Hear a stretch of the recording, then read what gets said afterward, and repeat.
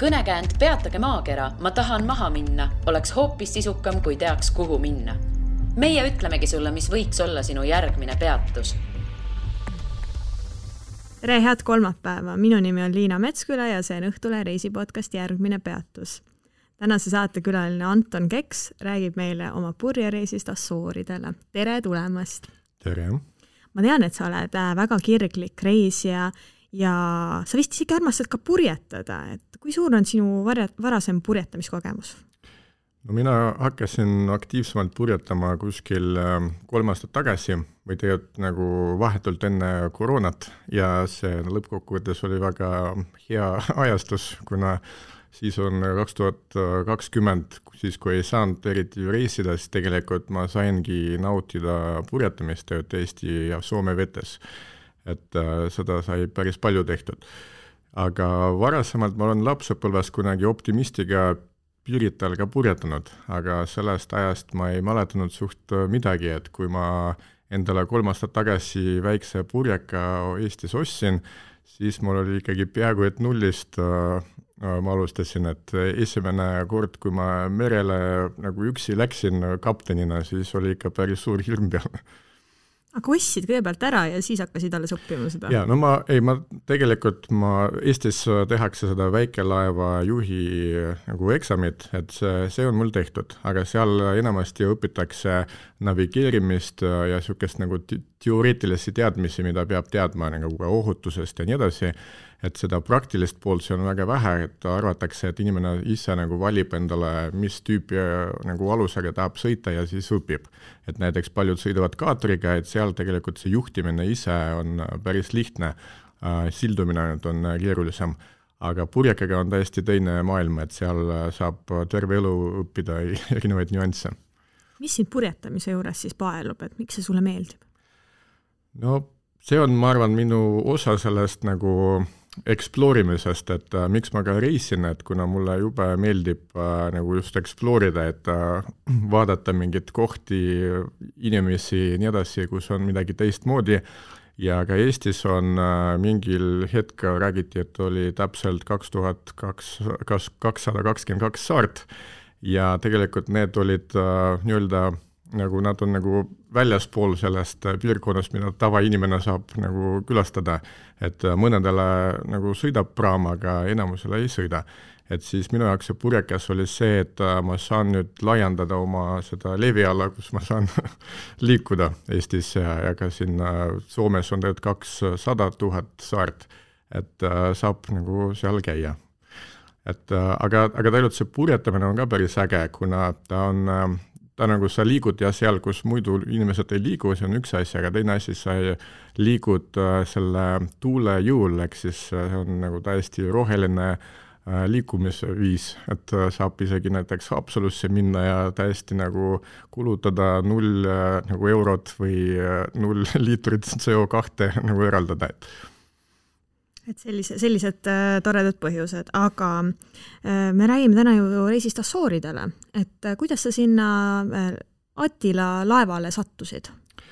No see kõik sai alguse sellest Tallinn Tall Ship Race'ist, et tegelikult siis, kui mul purjekas tekkis, siis ma väga ootasin ka eelmine aasta neid Tallinna merepäevi, kus saab siis tegelikult ka enda alusega liikuda nagu sadamasse ja nii edasi, et eelmine aasta seda ei juhtunud, et seda tühistati ära. Ja see aasta pidi juhtuma päris suur sündmus just Tallinnas Tallinn Tall Ship Races 2021. See on suurem üritus, mis toimub eri Euroopa nagu kohtades. Ja see aasta pidi Tallinn olema nagu see host, et siis pidi nagu oli planeeritud suurem regatt, aga kuhu just tulevad kokku need tall ships, ehk siis suured purjelaevad. Et tall shipi definitsioon on, et vähemalt vist nagu 2-mastilised, nagu 2-3-mastilised ja sellised suuremad, mitte nagu tavapurjekad, mis Pirital seisavad. Ja siis oli väga lahe, et nad Eestisse ikkagi tulid, vaatamata sellele, et see üritus ka jäi ära ametlikult. Et üks sadamatest, mis pidi osalemas Soome Marienhamn seal Ahvenamaal, et nemad ütles, et nad koroona tõttu ei julge nii palju inimesi sisse lasta, et siis jäi ära, aga Tallinn, Klaipeda ja Šetsin 3 linna siis Leedus ja Poolas ja nagu otsustasid, et tehakse nagu Balti regatt nagu selle asemel, kuna väga paljud toll ship'id olid juba Eestisse tee peal, siis kui seda toll ship races äritühistati. Ja siis niimoodi Tallinnasse neid päris palju tuli ja tegelikult Attila oli esimene laev, mis selle raames Tallinnasse jõudis. Ja siis kohe see oli uudistes, siis ma ka hakkasin uurima, et mis see Attila on ja siis ma sain juba kohe teada, et Attila on siuke nagu õppepurjelaev, no nagu tegelikult nad on peaaegu kõik sellised, et need suured toll ship'id, nad on kõik nagu õppelaevad. Ja siis nemad ka otsivad endale inimesi meeskonda, et erinevaid reise siis teha. Et neil on iga aasta on erinev marsruut, et see aasta neil just oligi see marsruut, et nad tulid Hispaaniast Tallinnasse. Tallinnas nad olid umbes peaaegu 2 nädalat ja siis nad selle Balti regati raames nad liikusid Klaipedesse Szczecini ja sealt edasi on juba Holland, Inglismaa, tagasi Hispaania, Portugal ja siis mis mulle nagu tol ajal juba nagu silma jäi on see, et nendel on see aasta on see plaan nagu üle ookeaniga sõita, et mitte ainult nagu mööda kallast, mis tundub siuke nagu ohutum sõit. Et siis neil oligi planeeritud see, et Hispaaniast Kanari saartele ja siis mööda Marokot ja siis juba Kanari saartelt Asoori saartele. Ja kuna mul oli Asoori saarte neid ma juba ammu tahtsin külastada, et siis kui ma juba käisin mõned aastad tagasi Madeiral ja nii edasi, et oli siuke loogiline järgmine koht, mis tundub väga äge, aga kuhu niisama ei satu, et ta on ikkagi päris kaugel, siis ma mõtlesin tol ajal, et see oleks päris äge niimoodi sõita. Aga no pärast tulid need teised laevad, nad olid kõik ilusad ja siis ma isegi oma purjakaga sain ühes Tallinna lahe regatil osaleda, kus kõik need laevad olid ka vees, et see oli ka päris äge. Et oli ka Tallinna lahe peal oli korraga nagu mingi üle 100 laeva ja purjaka, et siis ja siis pärast nagu vaikselt suvi läks edasi, siis ma unustasin sellest ära. Ja siis mingi hetk hakkasin uurima, et mida siis sügisel saaks teha, et millised nagu reisiplaanid võiksid olla. Siis mul tuli meelde see Attila. Ma võtsin enda saidi lahti ja vaatasin, järgmine nädal juba see sama reis, mis mulle silma jäi, see sama Kanarid Asooridele, siis ma mõtlesin, okei, et see on siis šanss ikkagi mitte maha magada ja ära teha, et ma rutu vaatasin, et saab tegelikult, vaatamata sellele, et vähem kui nädal aega jäi, sai tegelikult lennata sinna Tenerifele üsna okei hinnaga ja sai tagasi Asooridelt ka lennata, kuigi sellega on natuke keerulisem. Ja siis ma mõtlesin, et peab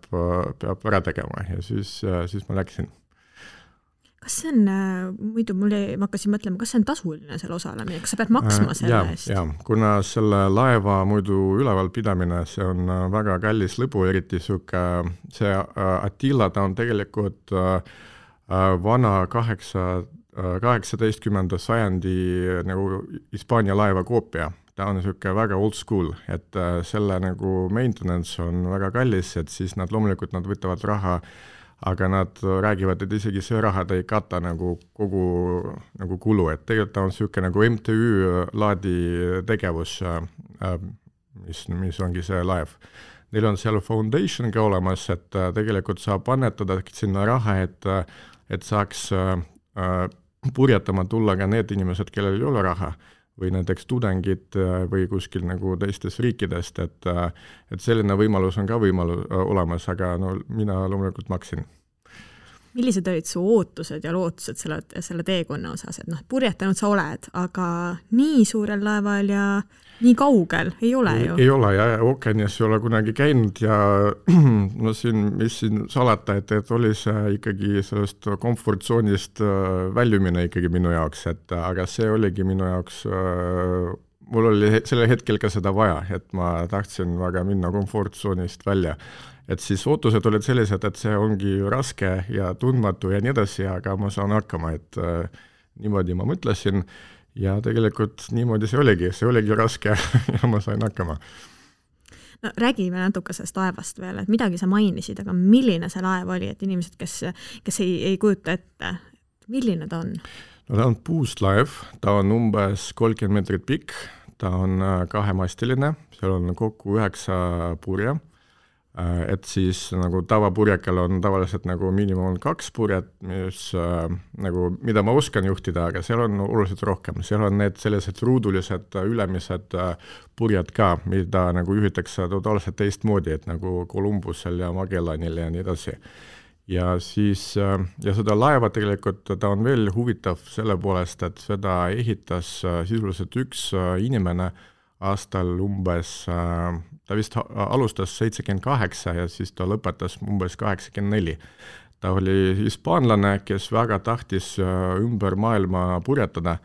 ja siis ta mingi hetk ka leidis mingid sponsorid, leidis mingid ka laeva inseneri kogemusega ja siis nad tegid mingid joonised ja nii edasi ja siis ta sisuliselt hakkas mingite oma tööriistadega seda tegema. Ja kuskil isegi mitte mere ääres, kuskil mingi jõe peal. Ja siis, kui mingi hetk ta sai tal valmis, siis Bilbao linn hiljem kinkis talle maste ka, kuna mastid on sellised nagu hästi kõrged ka nagu, no ma ütleks, mingi vähemalt 25 meetrit peavad hästi sürged olema sellised nagu puutükid, et mingitest väga erilistest männidest tehti need maste. Ja siis laev oligi valmis ja siis ta mõtles, okei, nüüd läheks selle ümber maailma reisile, aga tal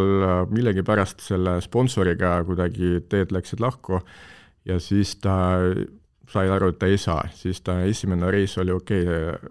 nagu purjetan siis Kariibi merele vähemalt. Siis ta hakkas seda tegema mingi tiimiga ja siis mingi suure tormi tõttu nad pidid jääma Marokosse, Tangieri ja siis seal neid varastati paljaks terve laev ja nii edasi ja selle tõttu neil jäi ka see Kariibi mere trip tegemata, et siis nad läksid edasi Kanari saartele ja sinna sisuliselt mingi 30 aastaks see laev jäi. Et seal seda kasutati nagu lõbusõitudeks nagu selle saarte vahel enne seda, kui selle ehitaja vist onupoeg või midagi sükest otsustas, et ta teeb sellest nagu õppelaeva, teeb selle nagu fondi ja selle MTÜ ja siis hakkab nagu sükest nagu asja ajama, mis on tegelikult väga äge, et kuidas seal kogu see elu seal laeva peal organiseeritud, tegelikult nad igale selle tripile, mis on kuskil nagu nädal kuni 2 pikk, nad tulevad nagu täiesti erinevad inimesed kokku ja siis kuidas nagu see kõik organiseeritud, et mulle see väga meenutas neid tudengiaegu, millal olid ka nagu sellised, nagu siuke oli organisatsioon, tänapäeval on ka, et see BEST, mis on TTÜs näiteks, on võimalus ka nagu minna kuskile välismaale ja seal saada kokku teiste inimestega ja siis koos juua, süüa ja siis midagi õppida ka. Et see mulle väga, kogu see üritus mulle väga meenutas neid aegu, et hästi äge, kuna meil oli laevas 10 erinevast riigist oli inimesi ja tegelikult seal keegi räägib inglise keelt paremini, keegi halvemini, mis on äge see, et nende ametlik keel seal laeva peal on simple English. Nad ütlesid seda ise, et seal mõned rääkisid paremini, seal oli mingi 3 native speakerid oli, et 1 ameeriklane ja 2 inimest Inglismaalt, aga muidu seal need mõned hispaanlased ja portugalased eriti väga hästi ei rääkinudki seda inglise keelt, et nendega oli natuke raskem suhelda, aga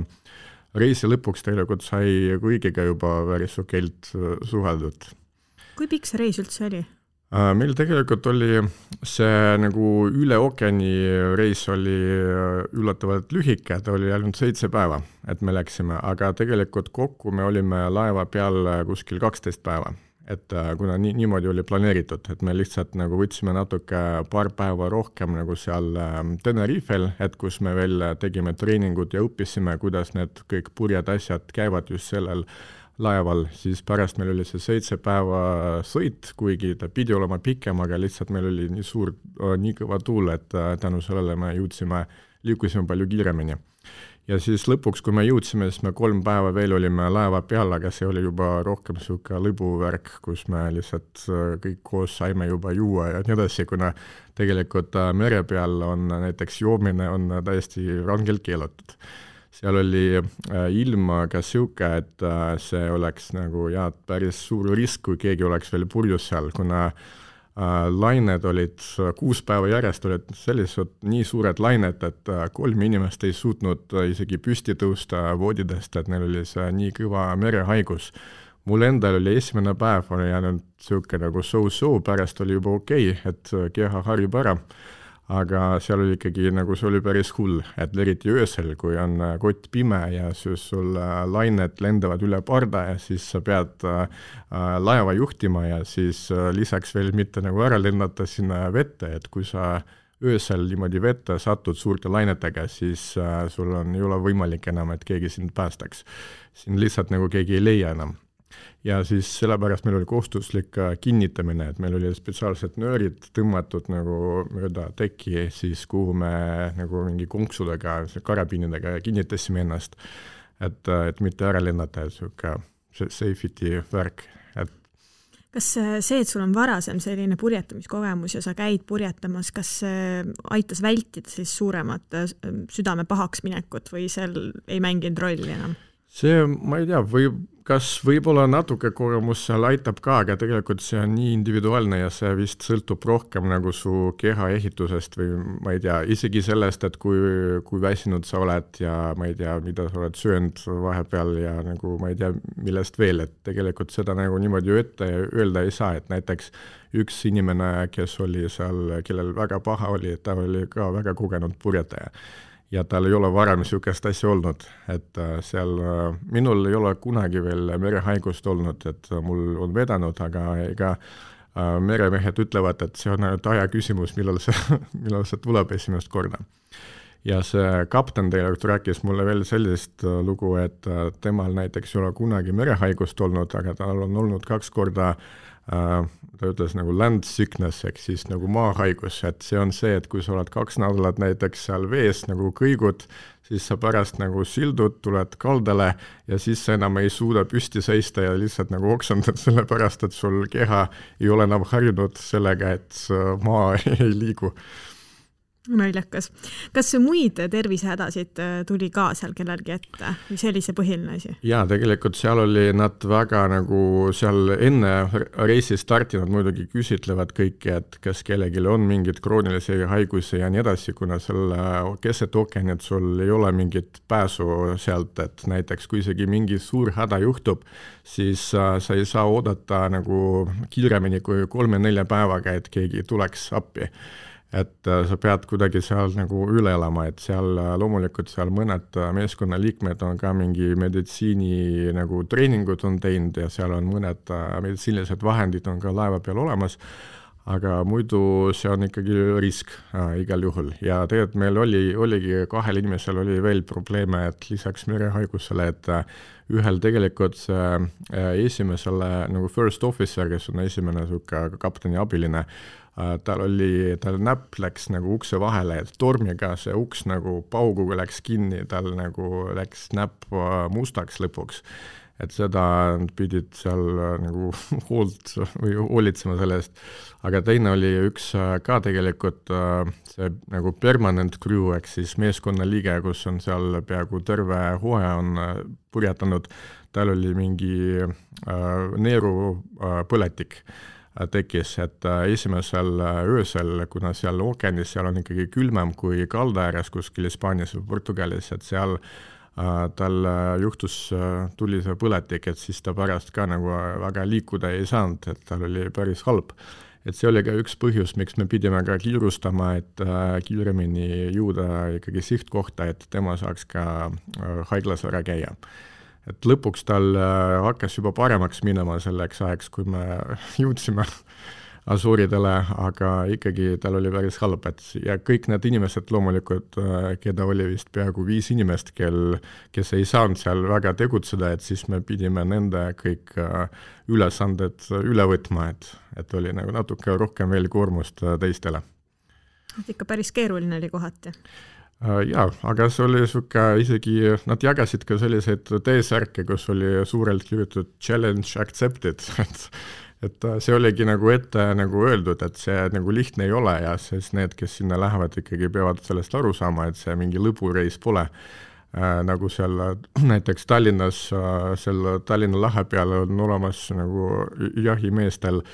siuke ütlus, et näiteks Prosecco ilm, et see on see, kui on vesi siuke sile, siuke tuult liiga palju ei ole, soe hea, siis on siuke purjetamine, on siuke lõbu ja nagu väga okei lihtsalt ringi sõita, aga nagu enamasti ilm ei ole selline, et ikkagi suured lained, suur tuul peab midagi kiiresti tegema, et see purjetamine on siuke ikkagi challenge, et siis sa võitled selle ilmaga ja loodusega, et mis on ka päris äge. Aga kuidas siis ilmastik teid kohtles, et natuke tuuli juba mainisid, aga kuidas üldse üldpildis oli see? No tegelikult meil oli ilm üsna stabiilselt kõva tuul ja suured lained, aga me jälgisime muidugi seda ilma ka niimoodi, et meil vedas, et nagu väga suurt tormi sisse me ei sattunud. Tegelikult seal oli üks väga suur torm liikumas põhja poolt Asoorideni, kus oli tuulekiirus mingi 40 meetrit sekundis ja meil oli kuskil niimoodi 15 ja 20 vahel meie keskmine tuulekiirus, mis on päris kõva tuul, et tegelikult üle 10 on juba väga kõva tuul purjetamises, et tegelikult suuremat tuult kui 10 ei ole vaja, et hästi liikuda, et see, kui on suurem, siis on sul juba häda rohkem kui ilma. Ja siis, aga me jälgisime, et meil tegelikult oli satelliitside, aga kuna ta on kallis, me seda ei kasutanud millekski muuks, ainult et paar korda päevas seda ilmaprognoosi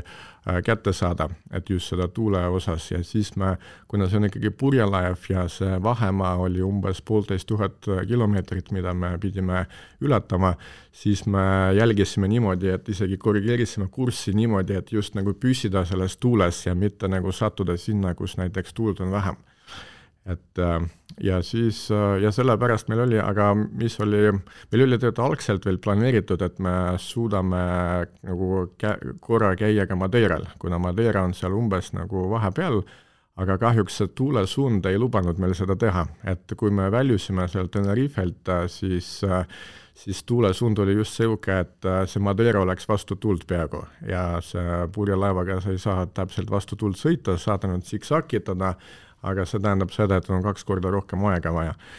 Ja siis me tegelikult keerasime kohe Asooride peale ja siis mingi hetk me pidime isegi rohkem hoidma läände, ehk siis rohkem sinna Kanada poole selleks, et tuules püsida ja siis lõpus me juba keerasime natuke tagasi, ja siis viimane päev me pidime natuke mootorit kasutama, et ikkagi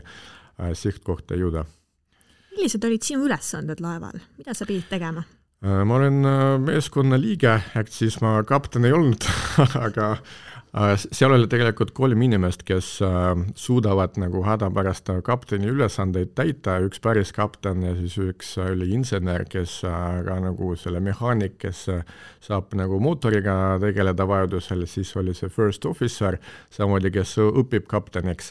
Ja siis ülejäänud olid kõik jagatud tegelikult gruppidesse ja meil oli sisuliselt 3 gruppi ja iga 4 tunni tagant meil oli vahetus. Vahetuse pikkus oli 4 tundi ja siis tegelikult pärast oli paus tavaliselt 8 tundi, ehk siis 2 vahetust veel vahel ja siis pärast jälle sinu vahetus. Ehk siis sellist asja ei olnud, et näiteks, et sa said terve ööd magada näiteks, ei olnud võimalik, sul alati oli vahetus kas öö alguses või lõpus või keskel. Et sul alati sa pidid ikkagi üleval olema ka nagu päevasel ajal ja ka pimedal ajal. Ja siis need ülesanded olidki tegelikult laeva juhtimine, kuna laev ei saa seisma jääda ööseks, et ta peab ikkagi non-stop 24 tundi liikuma, et siis peab jälgima neid laineid ja kõike, et tegelikult väga palju ma olen tüürimees olnud, aga see on ka siuke üsna keeruline nii suure laevaga ja nii suurte lainetega, kuna meil olid enamus ajast meil olid külglained ja külglained, nad on palju vastikumad, et siis nad kõigutavad seda laeva kõige rohkem ja pluss veel siis tuleb veel aeg-ajalt mingi 4-meetrine laine ja siis nagu väga kõvasti lükkab sind kursilt välja, siis sa pead tagasi nagu üritama saama ja nii edasi, siis mingi hetk tuleb kapten oma nagu sillalt ja ütleb, et ei, sa oled juba peaaegu 10 kraadi eksinud kursiga ja sa tead, et see võib tähendada paar lisapäeva purjetamist. et seal ikkagi pidi üsna täpseks saama ja see ikkagi kõigil enam-vähem nagu see hakkas paremini ja paremini välja tulema, et seda iga laevaga sa pead seda ikkagi ära õppima mingi aja möödudes, et kuidas ta reageerib selle nagu keeramisele, kui palju sa pead keerama ja siis mere peal on see üle roolimine on ka väga lihtne, et sa nagu hakkad keerama, siis laev hakkab juba liikuma ja siis mingi hetk ta juba on 20 kraadi on juba liiga kaugele liikunud, et sellist nagu siis sa teed seda siksaki ja siis jälle see nii pika tripi puhul võib tähendada ühe lisapäeva näiteks, et kui sa siksakindad liiga palju. Aga teised ülesanded olid siis näiteks purjede trimmimine ja neid lahti võtmine, kinni panemine, kuigi seda me liiga tihti ei teinud, siis me võtsime need aeg-ajalt ainult nagu natuke väiksemaks, natuke suuremaks. Siis olid kõik need igasugused pesemised ja whatever, siis oli galley duty näiteks, et pidi ka nõusid pesema, pidi ju kokku aitama ja näiteks serveerima toitu ja mingid nagu sellised asjad, et tegelikult igaüks tegi peaaegu kõike nagu mingil ajal. Kui raske või lihtne oli sinul magada, viida sinu pikkusele siis? Mahtusid ära sinna? See on väga hea küsimus. Täppi said, et selles mõttes seal 20 inimest meil oli pardel ja seal ikkagi need magamiskohad, voodikohad on hästi väiksed. Et nad on, mulle anti nagu väidetavalt kõige pikema koha, mis oli tegelikult hästi kitsas nagu vertikaalselt, et seal oli siuke tunne, kui sa seal lahmad, et sa oled kirstus, et sul ikkagi see lagi on täpselt nagu mingi 10 sentimeetri kaugusel sinu ninast, et seal oli väga siuke imelik magada, aga ja seal tegelikult, kui veel võtta arvesse seda, et kui palju see laev kõikus, siis tegelikult ega seal suurt magamist ei olnud, et tegelikult võib-olla ööpäevas õnnestus mingi paar tundi magada nagu parimal juhul, kuna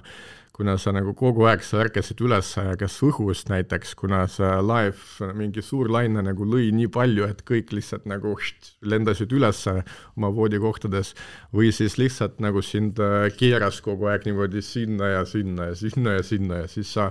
mingi hetk võib-olla ma avastasin, et saab nagu põlvedega natuke nagu hoida ennast, et sa nagu et sind ei viskaks nagu vasakule paremale.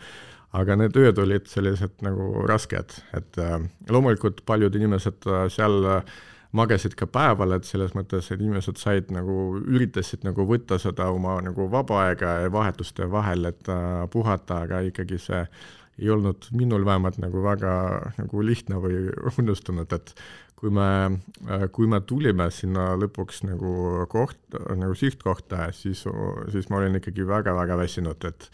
oli siuke nagu esimene päev oli suht zombi, kuna me veel mõtlesime, et ma tegelikult ootasin, et mul viimast öövahetust ei tule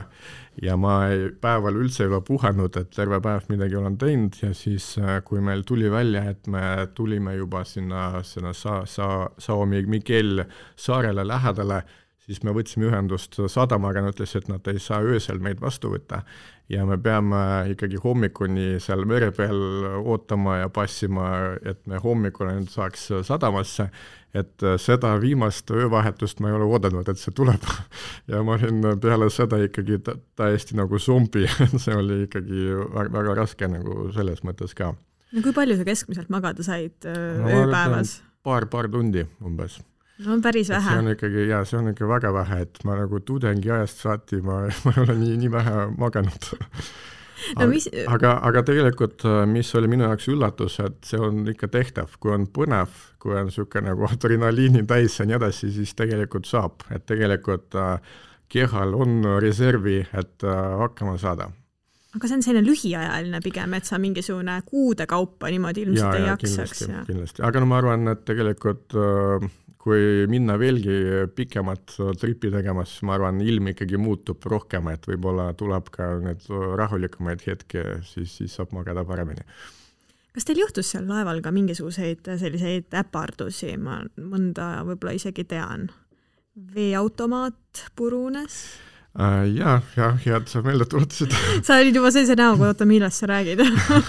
Ma sellepärast tuletasin meelde. Ja meil oligi see, et tegelikult sellel laeval kunagi ei ole sihukest olukorda, et kõik asjad terved, et seal alati midagi läheb katki. Seda ma tean ka enda purjekast väga hästi, et sul on sihuke see to-do list, et mida on vaja korda teha, ta ei lähe kunagi lühemaks, kuigi sa teed alati asju korda, siis kõik läheb jälle katki.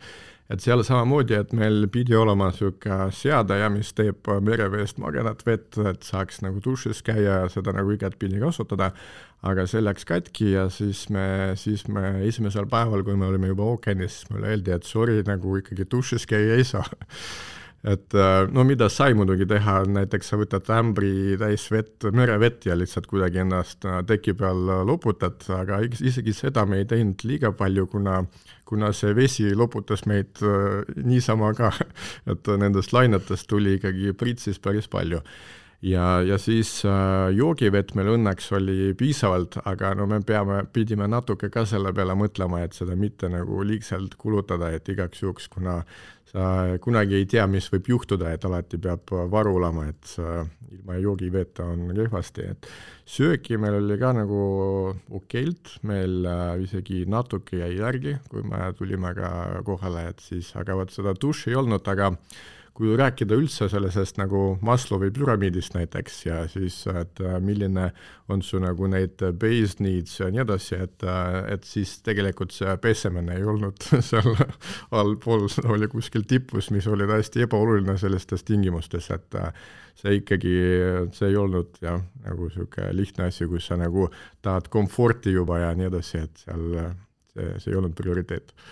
Aga nõusid muidu pesite siis ka selle soolase veega? Jah, soolase veega pesime ja siis pärast ainult loputasime natuke mageveega. Et kui neid ei loputa, siis pärast on ka vastik, et nad on sellised nagu kleepuvad ja nii edasi.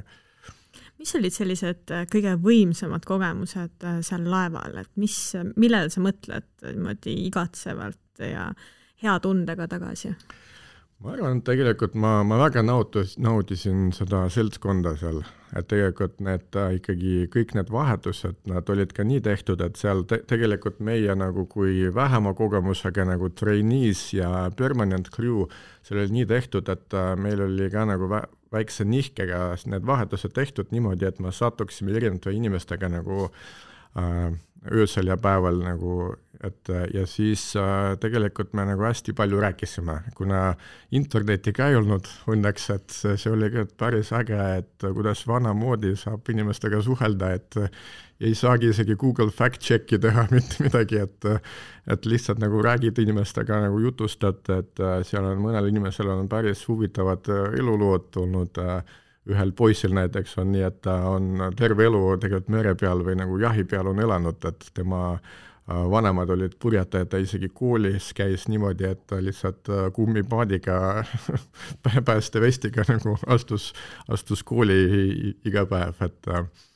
et see nagu mulle väga meeldis ja tegelikult ma väga loodan, et nende inimestega veel kuskil saab kokku ja nii edasi, et võib-olla isegi seal üks portugalene pakkus, et võib-olla järgmine suvi teeme mingi ka tripi, kas selle laevaga või mingi muu laevaga kuskil koos, et see oli lahe. Aga muidu tegelikult see Asooridele jõudmine, see Asoorid oli minu jaoks ka sihuke juba ammune unistus, et sinna ka saada, et minu jaoks see oli ka sihuke nagu jackpot ikkagi, et see üle ookeani purjetamine suure laevaga, ägeda nagu rahvusvahelise seltskonnaga ja pluss veel jõuda Asooridele, et nagu what can be better. Sa algul ütlesid, sul olid erinevad ootused ja lootused sellele teekonnale, et kas need said täidetud, kas oli nii, nagu sa arvasid? Kunagi asjad ei ole täpselt nii, nagu sa arvad või planeerid, aga see tegelikult seda nagu challenge'i ma sain piisavalt, ja see mulle meeldis ja mul isegi oli ju vahepeal sihuke tunne, et tahaks nagu veel natuke, et võib-olla isegi lõppes kuidagi või liiga ruttu tulema kohale, et tegelikult meil oli plaan veel minna nagu veel teisele saarele ja nii edasi, et lihtsalt selle haigla pärast me ei saanud paar päeva veel nagu veel purjetada. aga üldiselt ma arvan, et ma sain päris palju targemaks ka, kuidas juhitakse seda suurt laeva, siis ma kasutasin päris palju oma teadmisi, mida ma ka Eestis siin, kui ma õppisin eksamiks, siis tegelikult me õppisime ka seda kaarditööd, et kuidas nagu ilma GPS-ita aga kõike tehakse, et seal ma sain seda kõike rakendada nagu esimest korda, kuna Eestis ma seda ei tee, kuna üldiselt nagu ei lähe nagu liiga kaugele nagu kaldast, et näiteks sõidad Soome ikkagi üsna nagu lühike üle sõita, et mingi 5 tundi näiteks. Aga seal ikkagi sa oled keset merd, sa ei näe mitte midagi nagu päevi ja siis sa pead nagu kaardi peal ka igaks juhuks nagu märgistama, et iga tund keegi, ka need, kes on watchil, nad pidid ka märgistama kaardi peal, kus me oleme, logiraamatusse kirjutama meie kiirust, tuulesuunda, kõike, et pärast nagu kuidas rõhk, atmosfäärne rõhk muutub, et me saaks ka nagu ennustada, et kas ilm läheb halvemaks või paremaks ja kõiki neid asju, et see oli ka nagu selline põnev tegevus ja mida ma lisaks veel natuke õppisin, on see, et kuidas saab sekstanti kasutada ja kuidas tegelikult tähtede ja päikse järgi saab ka oma positsiooni määrata ookeanil. See oli minu jaoks täielik ulme enne, aga nüüd ma tean päris hästi, kuidas see töötab. Nädalaga õppisid ära? Jaa, tegelikult seal oligi vaja lihtsalt seda teooriat nagu teada saada ja siis juba praktikas nagu proovida ja selleks loomulikult on vaja nagu suurt raamatut, kus on tabelid, et kui sa nagu enam-vähem tead oma asukohta, siis saad tabeli järgi nüüd nagu täpsemaks neid oma positsiooni ja nii edasi. Sa enne mainisid, et Asoorid oli selline pikaaegne unistus sul, et kas need täitsid siis nagu, ütleme niimoodi, et kas need jätsid sulle piisavalt sellise hea mulje, mida sa olid endale juba ette kujutanud? Jaa, ma isegi ütleks, et nad olid ühed kõige ägedamad saared, kus mul on käinud. Et ma väga soovitan ka seda, ma saan aru, et sul oli juba Asooridest aga võid natukene rääkida, et mis mulje nad sulle jätsid ja miks nad ägedad olid? Nad on paari sõnaga, nad on hästi rohelised, hästi sellised nagu fertiilsed, et sellist maad ma peaaegu et ei ole veel näinud, et kus sul isegi vertikaalne sein kuskil, kus nagu on täis taimi, et kõik nagu roheline, kõik kasvab ja nii edasi, et seal ka kliima on suht inimesele ideaalne, seal aasta jooksul see muutub kuskil 16 kuni 25, nii et ta ei lähe nagu palavamaks, ta ei lähe külvemaks aastaringselt. Seal saab kasvatada kõike, nad on tegelikult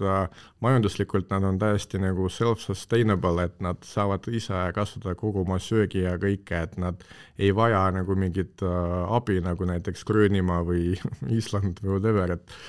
seal saab nagu ikkagi hästi elada ja kui need portugallased need saari avastasid kuskil natuke enne, kui Columbus läks Ameerikasse, siis nad tegelikult, seal oli üllatav, et seal mitte keegi enne ei ole elanud, et kuskil 1400 nad siis kohe nagu läksid sinna, nagu astustasid neid ära ja siis hakkasid neid ka nagu selle nagu põllumajanduse jaoks kasutama ja sinna hästi palju inimesi jäi kohe elama, kuna see lihtsalt on nii hea. Üks probleem muidugi, et seal sajab päris palju, et seal ikkagi kogu aeg sul kuskil on vihmapilv ja sul ei ole võimalik, et sa mingi päev nagu üldse vihmast ära pääsed, et kui sa ringi liigud, siis kuskil sajab nagu igal juhul. Aga see ei ole selline probleem, kuna seal ei saja ka nagu liiga pikalt, et seal nagu ikkagi sajab ära, et seal ookeanil tulevad need pilved kogu aeg, siis nad sajavad natuke, siis nad liiguvad edasi, et siis ikkagi leiad kuskil isegi päikest natuke, et ka iga päev. Et aga ja siis neid on palju, nad on vulkaanilised, et hästi ilusad maastikud, et kui tegelikult vaadata nagu selle ookeani nagu põhjast kuni nagu tippudeni, siis tegelikult nad on ühed kõige kõrgemad mäed maa peal. Et nad on üle 7 kildi, tegelikult kõrged vulkaanid on need Asoorid, et kuigi nad kuni 2,5 kilti ainult paistavad veest välja, siis seal on veel üle 5 kildi veel tegelikult vee all. Ja siis on igal pool on kraatlerid, et ma olen üks asi, mida ma veel seal tegin, ma näiteks ronisin kõige kõrgema mäe tippu, selle nimi on Pico, ta on ka Portugali kõige kõrgem mägi ja siis sealt, et kui sa nagu kuskile kõrgemale lähed, siis sa vaatad ringi ja igal pool on ainult kraatrid, ehk siis tegelikult need ongi nagu, sisuliselt sa oledki nagu kogu aeg ainult vulkaanide peal, aga samas nad on rohelised ja nii edasi, et see kõik on nagu jube ilus. Ja kui rääkida mitte ainult loodusest, et tegelikult seal on hästi palju neid nagu hiking trails, ehk siis matkada, seal on nagu üliäge. Seal ei ole üldse randu, kus tavaturistid, paketituristid saaks istuda, et tänu sellele seal ei olegi paketituriste, et seal tegelikult need inimesed, keda sa seal ka kohtud, nad on täiesti teistmoodi, nad on pigem sellised inimesed, kes otsivad seiklusi või nagu ka nagu hindavad seda loodust rohkem ja matkamist või nagu meremehed. Ja siis seal isegi baaris kuskil, kus sa kellegiga hakkad rääkima, siis tegelikult on, kõik inimesed on palju huvitavamad kui nagu keskmiselt kuskil mujal. Et näiteks Kanaari saartel seal on nagu täiesti teine nagu see üldse nagu õhkkond kui Asooridel. Et ja siis need linnad on päris ilusad seal, et tegelikult nad näevad välja nagu need muud ka koloniaal Portugali linnad kuskil isegi nagu Macao või Goa või kuskil veel, et ka nagu selline ilusad majad, sellised nagu lainelised, sellised nagu teed on tehtud nagu väikeste kividega, et